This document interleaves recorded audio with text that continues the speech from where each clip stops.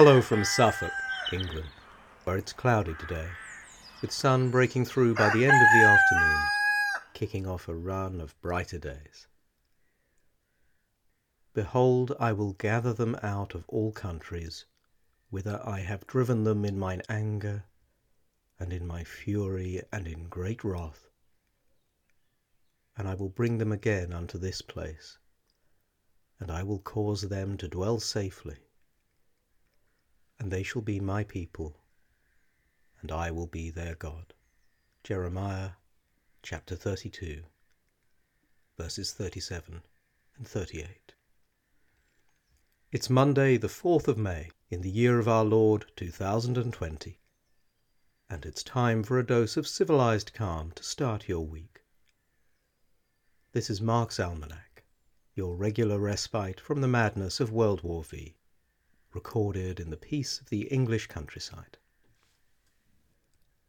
I loved our two meadows, Great Lea and Middle Lea, and I was always half sorry when they were cut.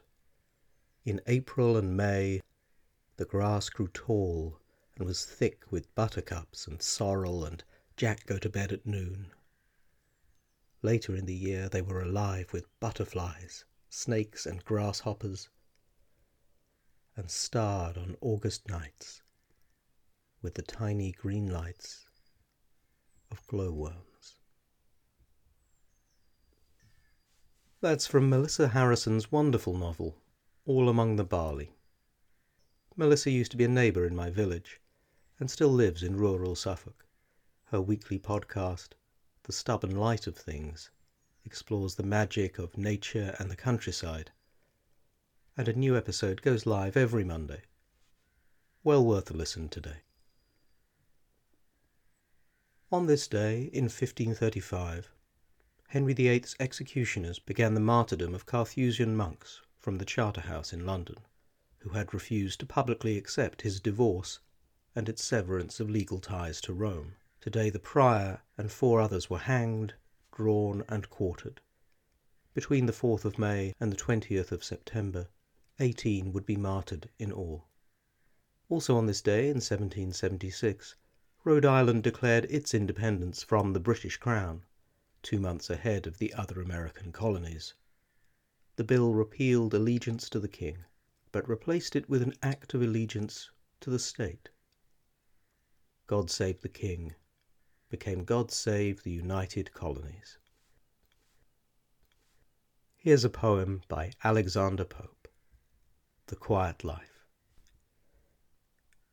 Happy the man whose wish and care a few paternal acres bound, content to breathe his native air in his own ground, whose herds with milk, whose fields with bread, whose flocks supply him with attire, whose trees in summer yield him shade, in winter fire.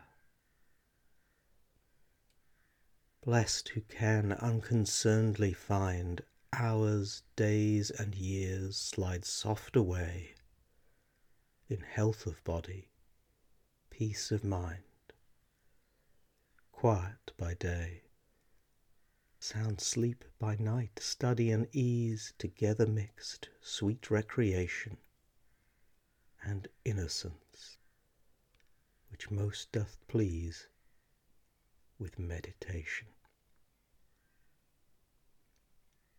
Thus let me live, unseen, unknown.